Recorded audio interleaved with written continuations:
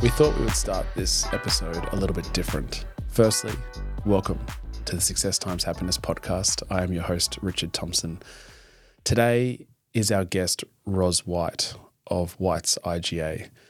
And this recording came about a little bit different than most. We sat down and had the most amazing conversation about her life, her successful professional life, her marriage and relationship with her husband, Michael, and her beautiful family. And that was great. And then we finished the interview and I asked her how I went as an interviewer. And I made mention that there was a couple of topics that I would have liked to have discussed, but were very close to home in terms of her trauma or the difficult challenges that she's had to face. And because of my close relationship with Ros and Michael, they're being an incredible sponsor of mine for the last few years, and I've grown and I've become closer to their family and their business, I didn't feel it was necessarily appropriate to ask about the last 10 years of her life and what she's had to go through. And she understood that and respected that. And then for the next 10 to 15 minutes after that, it was a completely different Ros White. And she was so beautifully articulated what she went through and the difficulties that she had to face and how she got herself through that.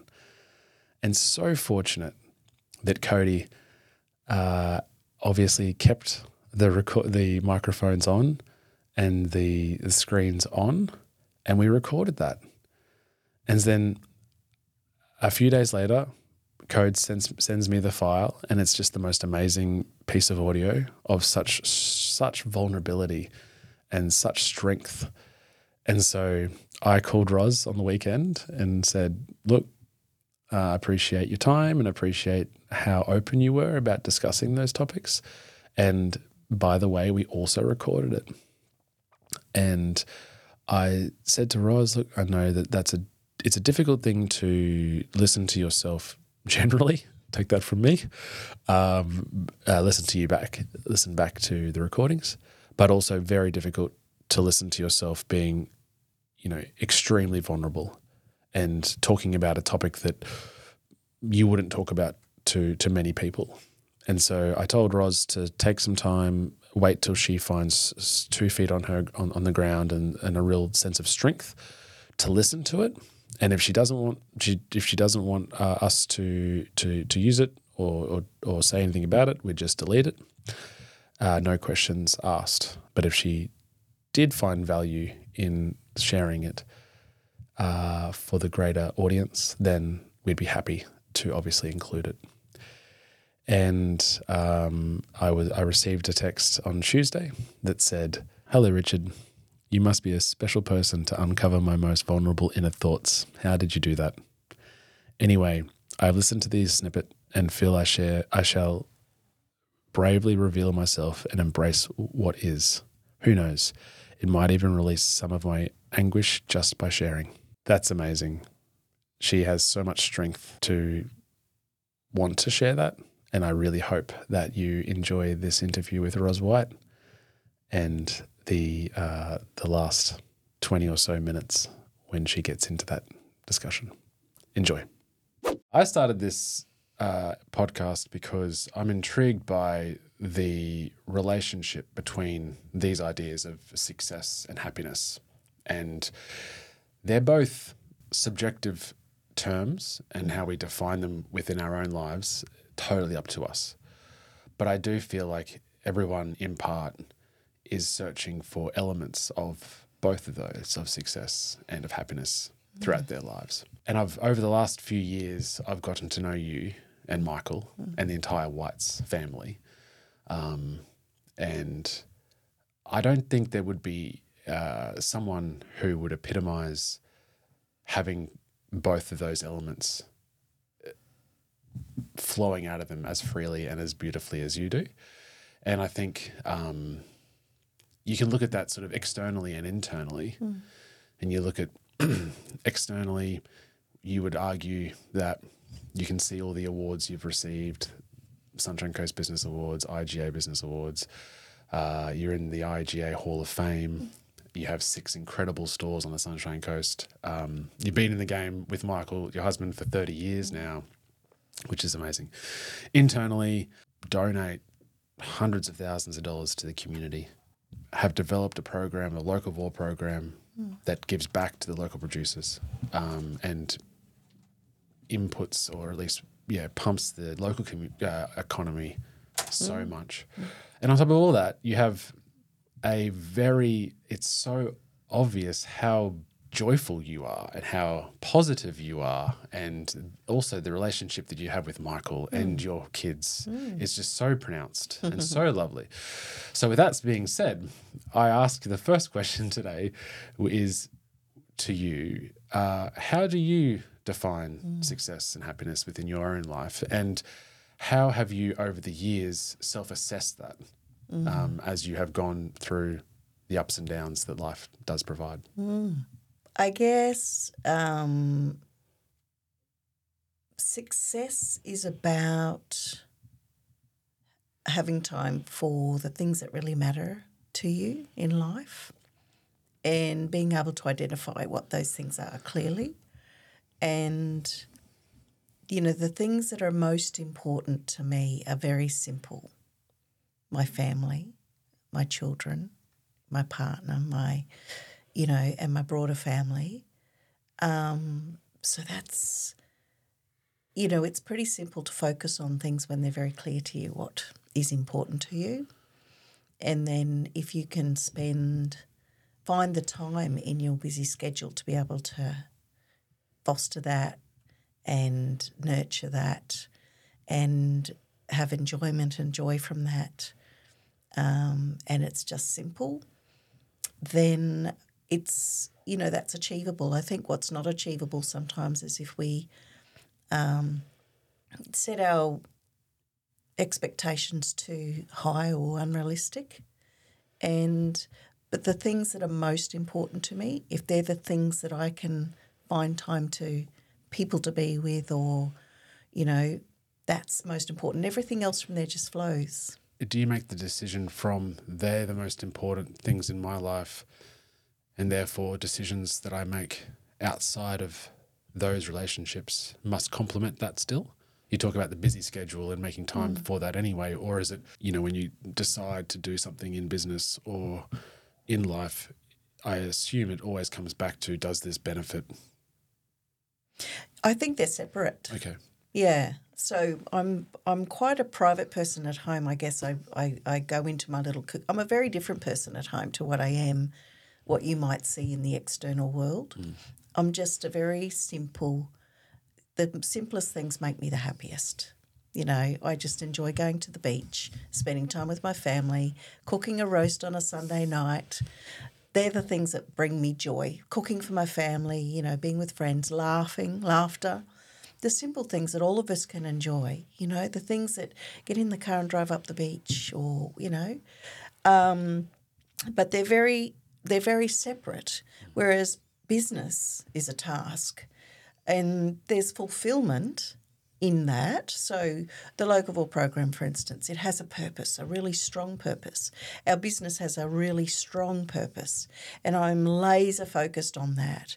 And there's value behind it, value for people, value for the community, value for your team. It delivers something. So there's fulfillment and there's some satisfaction in that if it's going well, and you can see that it's making a difference. But I can quite easily separate those two things, and there are different. Happiness is when I'm with my special friends and family. Success is, making time for those special people in my life. But the other is just what I do. Just get out of bed, do this. It's just what I do. It's just what we do.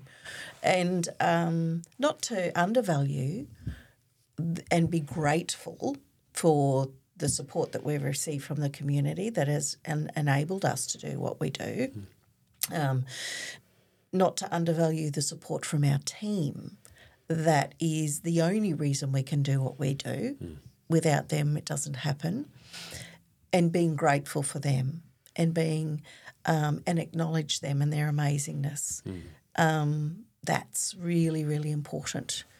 And it all really just comes back to being grateful, I think. Identifying what you're so blessed to have in your life and then saying thank you for those things. It's quite simple. So those simple elements that you talked about, the idea of success and happiness are intertwined for you because it comes back to that. It comes back to them. Well, I guess they are, aren't they? You know, but it depends what success is to you, isn't it? And it's different to everybody. So, but you know, success. I get super excited. I guess success to me in a business context, I get super excited. Like it really fills me up when I see somebody else achieving. So, you know, when we receive an award, it's like, I'm cheering for the team. I'm excited, but oh my gosh, they are. And I see joy in that. Or, you know, a supplier, a new and emerging supplier, you know, they've crafted something amazing and they come and they say, oh, can I go and present it or whatever, come to me and present it or whatever. And you just see the love and the effort and everything that's gone into it. And then when you say to them, we'll give you a go, oh my gosh, and then that fills my heart with joy to see the happiness and the difference that makes in their life. You know, who couldn't get excited by that? And then you see them elevate and their business succeed and they go on and they're employing more people and they're doing amazing things. And, you know, it's a continuation of that. It really lights my soul. That's beautiful. Take me back to Colston Lakes. Oh my gosh! Growing up, you talk about really? You talk about the importance of family. Now, youngest of the tribe. Yes. And growing up in rural Queensland, is that talking about how your parents created that environment for you to now, I guess, value family so highly? Well, I was just this little bratty, ratty little, you know, I'm a scratchy little kid from the bush. I always will be because that's who I am inside. You know, I don't think you change. Youngest of 8 children, so I was always very unkindly, my family used to say that I was the spoilt brat, and they still do, Richard, and it's quite unfair really. So that's something they tease me about. So youngest, always looked up to my brothers and sisters with complete and total utter admiration and still do. And as you do, I think, when you're the youngest and look up to them. Mum and Dad always instilled, you know, really good sort of basic good values, I think, in us.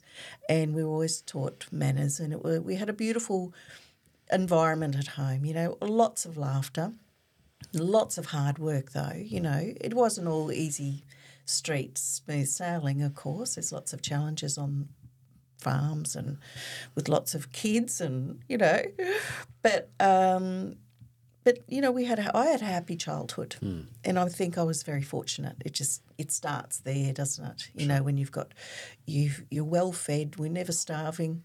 We were taught to work at, you know, if you were old enough to basically get around, start walking, Dad would be giving you a list of jobs to do. And, you know, that never changed. So it's in our DNA. I don't know how else to live my life. It's actually hard to try and... Not do hard work. Yeah. Yeah. So I think, it was just a really honest, wholesome upbringing on the farm and lots of fun and a lot of freedom, I think. Yeah, that's what farm life gives you, you know. Did those lessons or... those lessons from your parents, is that an implied thing or were they opportunities where they sat you down and said, this is the way you should be acting? No, it was more, you know, pull your socks up. Come on, kids. It was never any sort of sitting down doing the family chat. But we always had family meals together. So there was always that, I guess, that sense of unity and family because breakfast, you know, on a Sunday morning we'd always all have breakfast together. Yep. And then at night, my dad was a very hardworking man. He'd be up before dawn. He'd come home after dark. And we'd always had a family dinner together. So it didn't matter if that was 8 or 8:30 at night. We would always sit down. Mum would wait for Dad to come home, have a bath, no shower when I was a little kid growing up. It was always in the bathtub, and he was the last one to have a bath in the water after about 6 kids had been through. Perfect. Imagine it. Yeah. And then, we'd sit down as a family and have dinner. And it was late. Yeah, sure, the kids would go to bed, but Mum was absolutely determined to make sure we had that time together as a family. Yeah, right. Is that something that you have you brought that into your family life over the years? Yeah. Yeah, when our kids were growing up, we always had dinner at the family table at night. And we do it now, so usually on a Sunday night I always cook a roast for a family. It's family night. So the kids, Soph's in Brisbane doing her thing. Harry's busy with, he lives in separately to us. They've got their own places. But Sunday night they come home and we sit around the dining table and we chat and have lots of good fun and laughter. That's beautiful. Tell me about meeting Michael. Well, that was obviously a significant moment. Interestingly enough, so we were both working in the bank and independently. So he worked around Western Queensland and Toowoomba and Mergen and Miles and other places like that. And I'd started in the country town and then moved to the Sunshine Coast and then kind of went and worked in other branches, went up to Hervey Bay for a while. And then we were actually transferred into the same branch on the same day. Oh, my goodness. And so for the very first and probably last time in my life, I was first to work. So, so I'm sitting there like a good little girl on the park bench waiting for my boss or, to start the day, first day at school, almost feels like that. And anyway, and who should walk around this? Well, Michael walked around the corner and I just remember looking down and going, ooh, he looks all right. And that's how we met. And then how, fast forward then to 1993, where you both open up? Yeah, so that was, it didn't take us long before we realised that we kind of liked each other and started a relationship. And then it was a time in the bank when if you wanted to progress or if you had any sort of ambition, there was an expectation that you would transfer to wherever. Right. That's how you progressed. And so you would take a promotion, but it would mean probably you'd move to another area. So at that time there were a lot of families that were travelling around, taking kids from school to school. And so we didn't necessarily – we found the place that we wanted to live. This was, we're on the Sunshine Coast and we really wanted to make our home here. And so it wasn't really – you could stay in the bank for a period of time, but you knew probably before long there would be pressure to transfer. And so we just combined every little bit of, money that we had, I guess, at the time and bought a little convenience store in Maroochydore. And it was really just to sort of provide us with something or an avenue to be able to stay here. So it would have been a lot of different options. What drew you both to that avenue of business? It was just a business, you know. I think initially we looked at like a pizza shop or whatever. So it wasn't really about the industry. It was about the opportunity, and then of course you just adapt, don't you? So we actually didn't have enough money to buy the business. We were a bit short on money to actually, because you buy stock on hand as well, and we didn't quite have the money to buy the stock on hand, and we thought at that point maybe our dream was over and that we would, have to go down another avenue. But the vendors, Rob and Sandy Cobb, who we bought that store from, who opened the store a couple of years earlier, and they and we negotiated some terms with them, and we were able to pay the stock off over 12 months. Yeah. And it really was a great support to us, and they became amazing mentors. And now, 30 years on, they've become our dearest friends. Oh, that's a wonderful story. Yeah, and they're very special to us. They're beautiful, beautiful couple. We've had a lot of fun and laughter with them over the years. And that was really just a wonderful, I guess if they didn't provide that opportunity for us, it probably we really wouldn't have been able to get a start. And I continued to work full-time, and Michael went into the business initially, and then I would just join him on, as a support really, until we got to a point where I could resign from the bank and help him. But it was also necessary because he bought this little old van, like a little delivery van, and he started this confectionery run. And so he would deliver wholesale chockies and lollies around to different little stores around the Sunshine Coast. And it was really to supplement our revenue, I guess, and provide a bit of a leg up, another a bit of income to help us sort of make ends meet. And then I worked in the store, and that was kind of how we built slowly. A sliding doors moment, right, in terms of that opportunity that with vendor finance or that arrangement, because it could be White's Pizza that we're talking about. Oh my gosh, look out. It would be fair to say, as far as I can see it, that you both work next to each other in the head office. Michael's, and correct me if I'm wrong, Michael deals more of the commercial side of business and you're all the stores. How have you both found the balance between family and work? And because from the outside it looks like you do it very nicely, but I'm sure that there have been difficulties. But what would be, or how have you gone about that? Oh, well, I think it's a challenge for everyone, particularly when you're raising children and, trying to find time with each other as a couple to try and keep your relationship strong as well. I guess in some ways we're quite fortunate that we do complement each other's differences. That really helps because we support each other, always have, always will. And we're fortunate that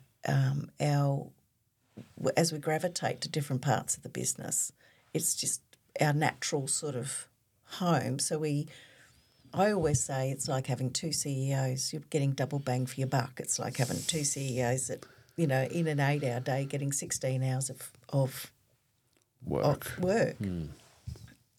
It's not always smooth sailing, but, Michael and I are both of us are really quite calm, I think. Or Michael mightn't say that about me sometimes. But he's I always say he's a very patient negotiator, but he has to be, being married to me, But, it's looking out for each other, and our values are the same. Michael and I are very different to each other. We're very different people. His interests are different to mine. We're opposites in a lot of ways, but our core values are the same. So we appreciate each other, and we really love and appreciate our family. And that's the thing that binds us together more than anything. That's your 2 feet on the ground. Yeah. You're starting from there. Yeah. And then you can work after that. Would that be the key to creating a strong relationship with the two of you, you think? That's probably. Yeah. Yeah, because, look, we do things independently too, and that's the other thing, that we've always given each other space. And he values his independence and I value mine, not to be separate from each other, but it just gives us our little space that we both need without smothering each other. And we, often here's an analogy, and this actually happens, when we were sort of young and getting around and having a great time in life, and which we still do, but we'd go to a party and he'd go in one direction, catch up with his friends. I'd go in, another direction, catch up with my friends, but we always go home together. And so it's almost like that in life, that, we're very much a unit and very much together, but we have our strong independence and we allow each other to have that. Yeah. Is that something going forward in business? Because I look at both of you as like so driven on a business front, which is incredible. It's like a power couple sort of thing. But you both come back to those simple core values. Yeah. You put children in the mix, and then you got, I think I read that your second store you purchased a week after Harry was born. The second store. That's right, Maluma. Yeah. And so, do you guys have that conversation as you progress to say, this is getting challenging, we need to, things need to change otherwise, or are you that supportive, or is it just an implied sort of feeling out of how a new change? I guess it comes with a new store as well. Yeah, it's just you just get on and get it done rather than stopping and thinking too much about. When there's a project underway, you just have to keep pushing through regardless of what's going on. And you got to just get on and get the job done. Yeah. There's no, there's thoughtful consideration in the decision that's made. But once you commit, you're committed. Yeah. You see it through. Yeah. It doesn't matter how hard it gets. It doesn't matter what challenges come at you from left field, because by gollies, we've had some. And, there's been deep personal challenges. There's been financial challenges and financial hardship over the years. And you not get knocked over with a curveball that you didn't see coming, but you have to get up and keep going. You can't. What are you going to do? You've got people around you that you are responsible, have a responsibility to. You have children that you must continue to be a good parent. And so it's about just facing every challenge and then working through it to the next day and the next day. So you have 6 incredible stores now on the Sunshine Coast. What's been your biggest, if I said what's your biggest success and what's been the biggest learning? Maybe within the 30 years, let's say. Yeah. Well, there's been some real moments where we've put every single cent on the line, I think, to grow. So if you don't do it, it's almost like I say, when Bli Bli is a great example of this. There was a real chance that if we didn't invest in Bli Bli and grow that store, then we probably would have lost everything anyway. So it almost gets to a point where you don't have really any other choice, because you're going to go out the back door anyway. So you've got to put everything you've earned and everything you've worked for. It's like putting all black on the roulette wheel. Yeah. And just take that. That's the level of gamble that you have to take if you want to progress to the next level. Because if you don't do that, you ain't going to be here. So I think they're pivotal moments. Yeah. And some of the biggest learnings, sometimes you just get, life happens. It's been, we had one particular store that was going really well. We built it up. We bought it sort of at a lower level. We built it up. It was going tremendously. And we had a major competitor come in and take us out at the knees. And you just have to, I guess, always be looking around. That's why we're very always exploring what's happening in the area, what's happening in your catchment, what's happening in the community. And you have to proactively continue to explore and understand that, because nobody's going to come along and say, oh, excuse me, we're a competitor. Do you mind? Yeah. So I guess, there's been many learnings, and I think the most heartening thing, I guess, that I have admired and I respect the most is the support and the dedication from the people we have around us, our team. And, being able to build a team, that's been one of my most extraordinary, I guess it's something that's happened in my life that I never, ever thought, never saw it coming. When you're starting out in the beginning, you don't think, oh, one day we're going to employ 500 people. Yeah. It's just not on your radar. It's just been a gradual thing. But and they are 500 fantastic human beings. Yeah. They're a real joy.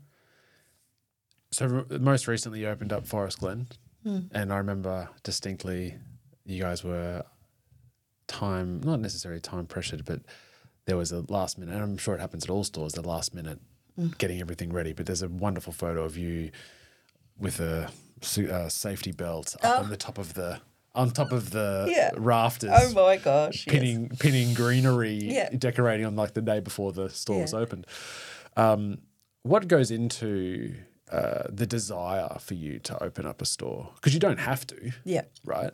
To say, and I've been fortunate enough to remember you saying to me, "We're going to do Forest Glen. Here are the plans." And not that I was privy to much else other than being there at the opening, but it's extraordinary to see that all come to fruition.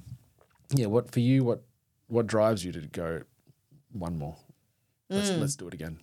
I kind of get lured in sometimes. Okay. I guess before there's a set of plans on the table, there would have been 18 months' work gone into understanding that opportunity. And so there's a lot of research that is undertaken before we put a set of plans down to understand the area, the competitors, the landscape. Is there room here for this? Does it make sense? How does it impact on the other, where are our other stores? Then you start to, you make progress with your plans. You're talking to the landlord, you're, signing a lease agreement, you're progressing. Then I start to, and Michael does a lot of that commercial work as you identified before. And then I come into a point where, because of that research, you start to understand the history, the background. You start to connect with the area, the people, talking to people. And I start to build a bit of a vision on, I guess, respectfully representing that and creating something really special that is going to help connect that community together based on all the amazing things that we've discovered and uncovered. Mm-hmm. And in that beautiful Forest Glen region area, there's so much rich and diverse history about the people that lived there before, the families, the Gibsons, Grandma Gibson. That's a 6th-generation family that still live in Forest Glen, farming family. And Grandma Gibson renamed that area and put 5 names in a hat. Her grandson told me this. Put 5 names in a hat and drew out Forest Glen, and that's how it was named. Yeah, right. Forest Glen. Yeah. But they used to grow beans and pineapples and citrus in that area, and there was a lot of even the traditional First Nations people, and I think some of the Torres Strait peoples came and they did a lot of the pioneering, the early pioneering work in that area. It's always been a central, sort of place near the Bruce Highway, lots of people buzzing and whatever. And there's a lot of people and a lot of businesses in that. You don't sort of notice it as much. It looks sort of like, but it has such a diverse and interesting background. And I guess I just wanted to bring a lot of that into the store so other people can feel that. So when I build a store and design a store, it can be beautiful, but what's more important is when you walk in, it's how it makes you feel. And there's a lot of subtle design and thought and consideration gone in that all comes together to be able to create that heart space for the community. So when you walk in, you're just feeling the history and the background and the richness of the area and the people and the families who live there. What drives you, when you said it takes about 18 months before the plans are drawn, from the first moment, that first day, let's say, of that 18 months, what drives Ros White to say, yep, where is that coming from in terms of, is it to plug a hole that the community needs that you see? Yeah, it is. And when you see a clear, if it makes sense, and this is where the point we've got to now, if it doesn't make sense, I don't want to do it. Mm-hmm. So it's almost like you can see an opportunity and you can see that you need to create something there. The community could well do with this solution. I think it's transactional to begin with, and then it develops. Sure. You develop a connection and you start to resonate, and then you bring that unique character into the store. But it's quite transactional, I think, to start with, and then you identify, okay, yep, here's a clear gap, and I know that we can provide a solution for that.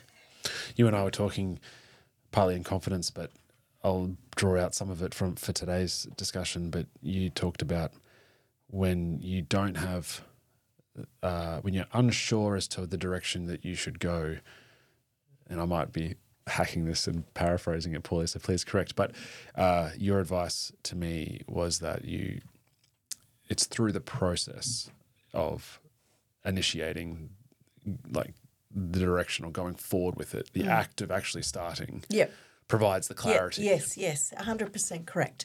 So that is every time without fail, singularly my biggest learning in life is take action and the clarity will come. You don't know all of the answers when you begin, but if you can just have the courage to get started, then as you step through the process of, even if you see the end game, you can see the start. You can see the start and you can see the end.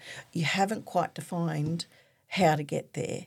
But if you've got the courage to start, you will navigate, even if you go to plan C and plan D or whatever. But it all just becomes, the answers are all there. If you dig deep enough, do your research, absorb yourself in the project, the answers are all there.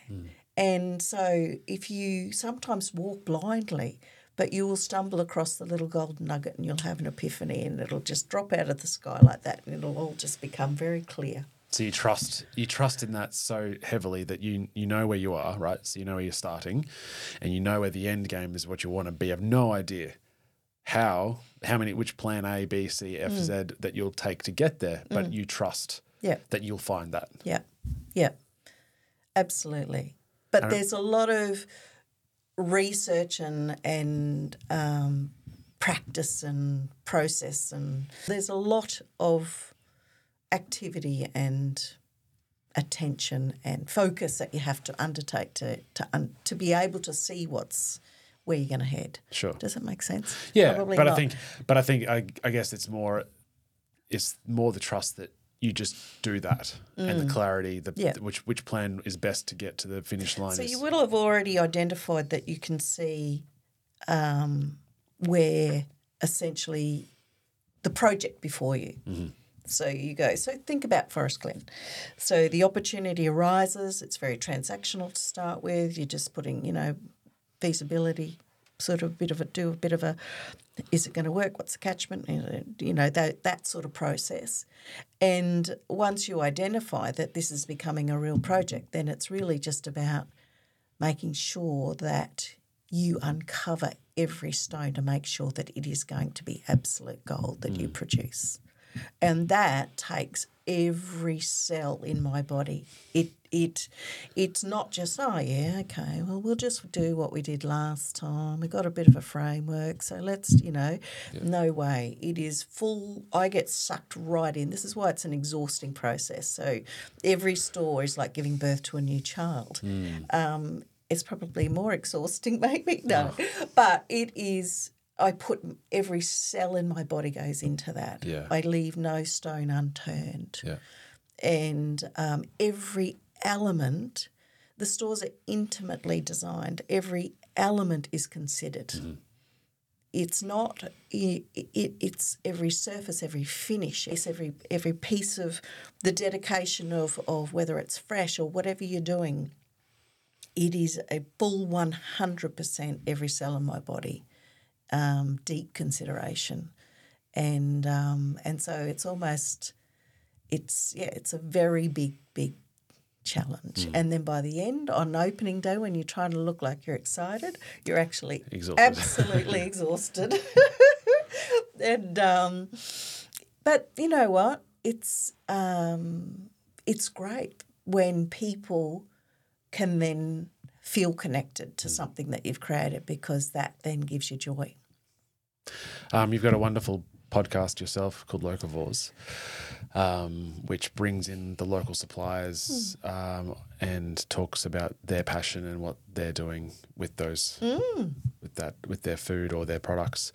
And I think, it's wonderful for a Sunshine Coast person to listen to, but I think it's also wonderful for any person that wants to be inspired to think more about local produce, wherever they are in the world, I Yeah. guess. So I'd encourage everyone to jump on and listen to that. Thank you, But Richard. from that, 2 ideas that have come from listening to those podcast episodes that you hold strong is the idea of just do it. And like you said, leaving no stone unturned. So my question for you is, what's next for Ros White and the Whites family? I guess we are actually at a point in our lives now where, Michael's got the commercial stuff that's going on to finish the building 3 at Bly Bly, which he looks after all the development side of stuff.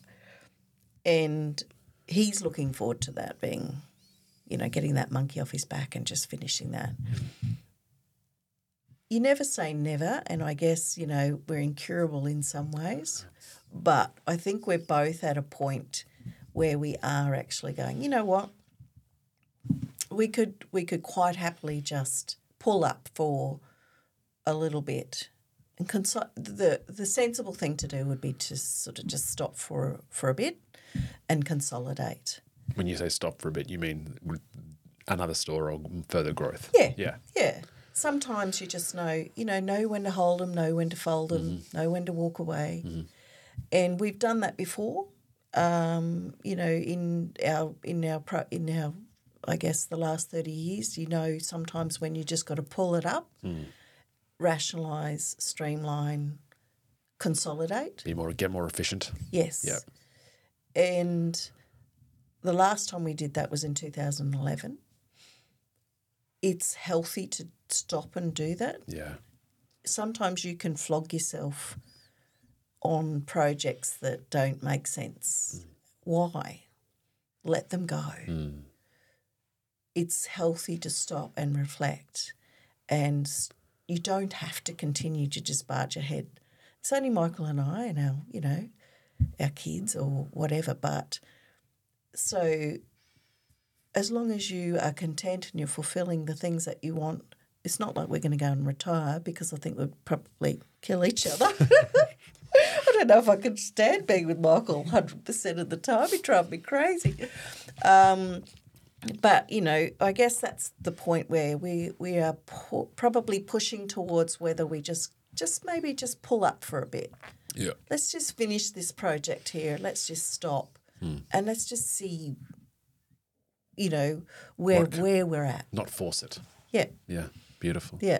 So, there's always going to be another project. But as I said before, if it doesn't make sense, why do it?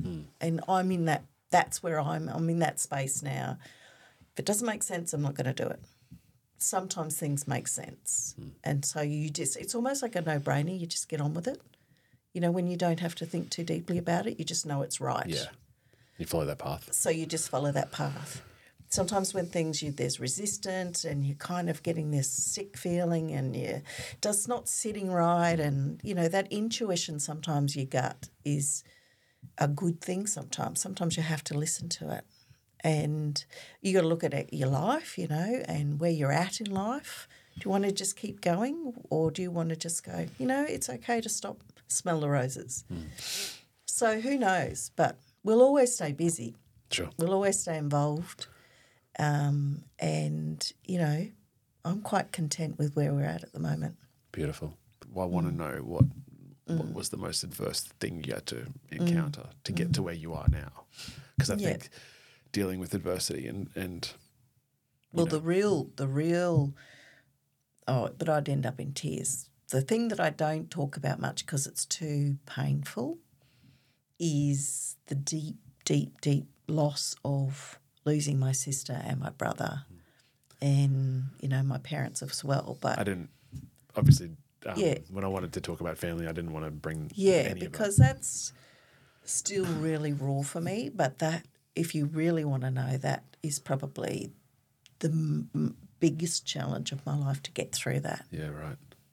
Yeah, it's almost like you have to write it down because I don't think I could get through it. But the depth of just, and the struggle, like my personal struggle through that, to keep my head above water without going into self-destruction. But I did go through a lot of self-destruction because of that self-sabotage and guilt and, almost survivor guilt, and didn't give a rat's ass about myself, my health. Because that was the reaction to the guilt.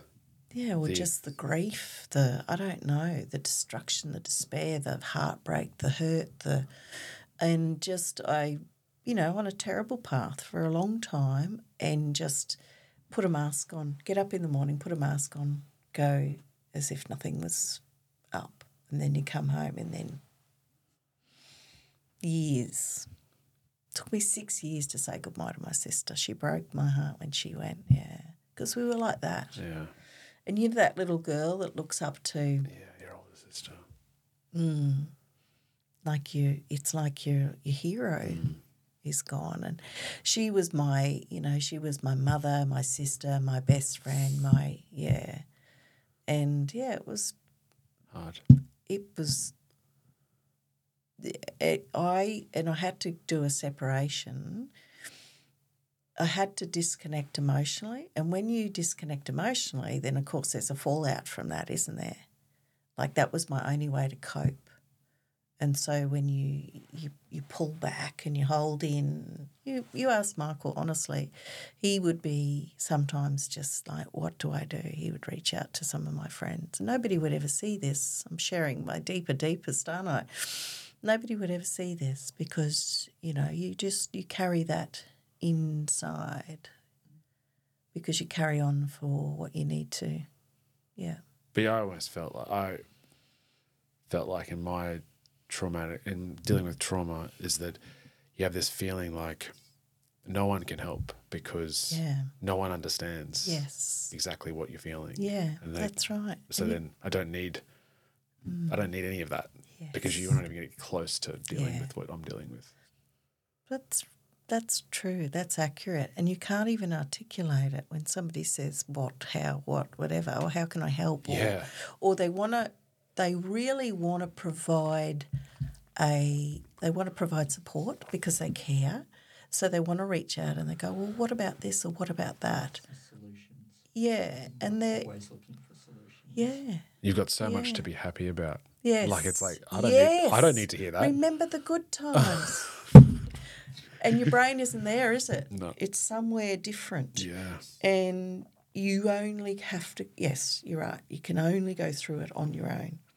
It's just a slow process. Yeah. And they're all good intentions. Like they're only coming with course. wanting to help. But it's almost with that guilt or that sense of I don't deserve. Sometimes you think I just don't deserve that help. Yeah. Also. Yeah. It's like But so what was the turning point for you? Well, maybe I'm still coming to terms with things because I remember after 6 years, I remember looking up at a photograph of my sister on the wall and saying goodbye to her. That was a turning point. I finally was able to say goodbye and let her go. But I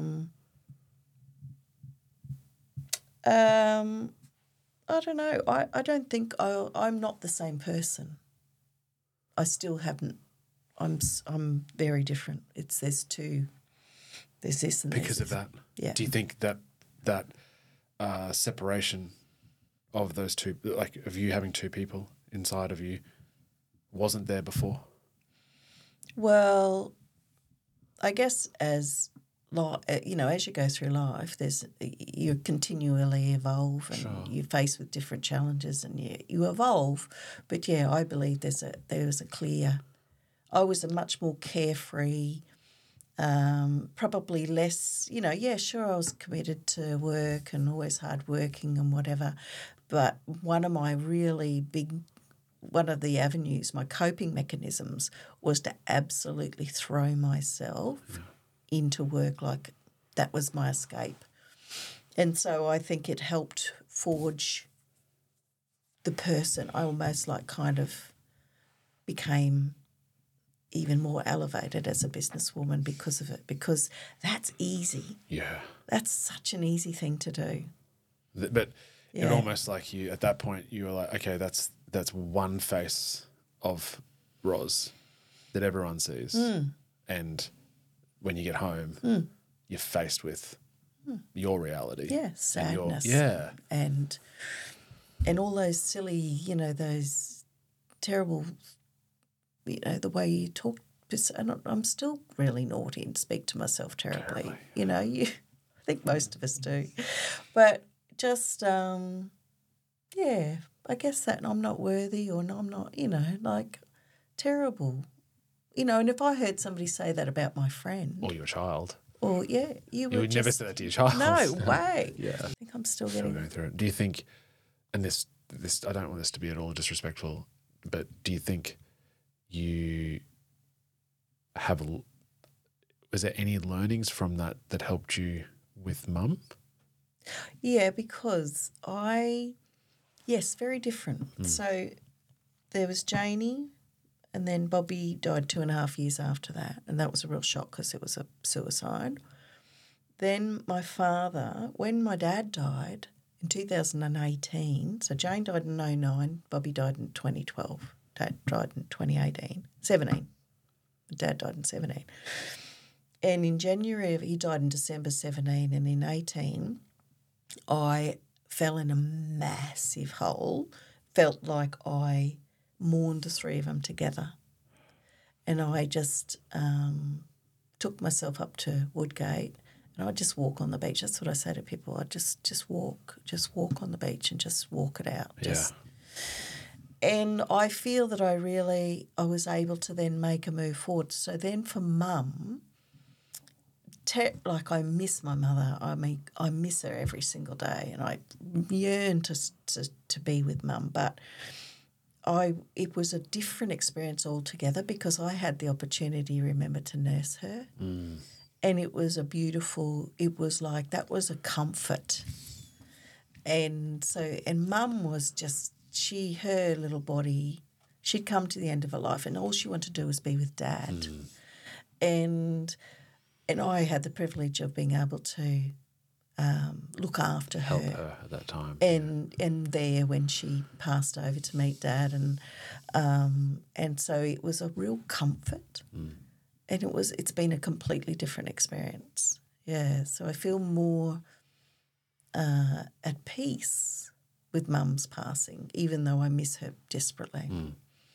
And every loss is different, just as every challenge is, and you find you react in a different way too. And so you, I think you just not one grief is they're all they're all different for different reasons. So it's a different journey, and nobody can say you should do this or you should do that because it's a very personal experience and very personal journey. There is no actual answer. There's no right or wrong. To me, there's no stage. They talk about stages of grief. I'm not sure what sits behind that psychologically. It's probably, there's probably a lot of research that's been able to put that, Certainly not linear, though. No. And it's okay. And it's okay because you don't want to put pressure. I'm going through the angry stage or the whatever. Well, you mightn't have an angry stage or whatever because it's no right or wrong. Yeah. It's just so personal. It's just your journey. Yeah. So and grief can come for many reasons. It doesn't have to be the loss of or a death of a person. As you know, you grieve for any loss or devastation, don't you, in your life? Yeah, so. Well, this has been so lovely to spend this much time with you, Roz. Ditto. For every guest, we have quick fire questions at the end. Yeah. So the first one is number one tip that people can use to be more successful in life. Always stay open-minded because you never stop learning. And if you stop looking to learn, I think you stop as a person. Okay. Same question again, but for people who are looking to be more happy in life or following that path. Don't sweat the small stuff. Oh, I love that. I know it sounds old cliche, and just be happy with little things. Yeah, because sometimes they're actually the best. Simple. You ooze gratitude as well, Roz. So that must be a big part of. I am. Yeah. Every day. I live in the most beautiful part. We live in the most beautiful part of the whole world, if you ask me. The Sunshine Coast is extraordinary. Yeah. We're surrounded by a supportive community who does actually lift each other up and cheers each other on. I have a beautiful family. I have a great husband, fantastic children, a great team. My goodness, I've got what is not to love about all of that? I'm very fortunate. Yeah, we've worked hard, but we've been very, very fortunate along the way. We've had a lot of support. Most influential person in your life? My father influenced me greatly. My parents, of course, my husband and my children. How can children not influence or be a massive influence on your life? Because they change your life. And... but yeah, all for different reasons. Beautiful. Most recommended book? I really love autobiographies and biographies, particularly pioneering women in the outback, because I can resonate because that was sort of part of my childhood living, not just where I grew up, but also the experiences I had on that cattle station my family had in northwest Queensland. And I love that spirit, that pioneering spirit. A business book I found helpful was How to Win Friends and Influence People, Dale Carnegie. Yeah. Just some real gold nuggets in that. And, yeah, any reading's good. And finally, guest, famous or not, that you think would be great for us to interview? I tell you what, there's some amazing Olympian Paralympians in our community. Laurie Lawrence, he would be an absolute cracker. Okay. I think he lives in Brisbane. But, I think with the 2032 games that are coming up, to inspire particularly the young people, because the 9-year-olds today will be 19 or, 18, 19 for 2032. And there'll be some aspiring athletes, but also kids that we need to be able to ensure they understand what the opportunities are for them. And so I just see that as an enormous opportunity for all of us to understand who's here in our little village and who can we put on a pedestal to be able to inspire our community. And there's so many people in this community that can do that. But there's a lot of ex-Olympian and Paralympians here. So I could say Duncan Armstrong, Alana Quaid, who was Alana Boyd, she was pole vaulter. Even Benny Pike, he's been, he's an ex-boxer. Yeah. Blake Cochran, Brendan Burkett. There's so many. So take your pick. Which one do you want? That's a lot of guests, but I appreciate that. And I appreciate you coming on, sharing your wisdom, your history, and your time. I really appreciate it. Thanks, Richard. Thank you for having me. It's been a real joy. Thanks, Roz. That was Roz White. It was such a privilege to sit down with her and talk about all things success and happiness throughout her career and her personal life as well. I hope you all really enjoyed it and got a lot out of it, and I encourage you to share this episode with anybody who you think would get something from it. So until next time, peace.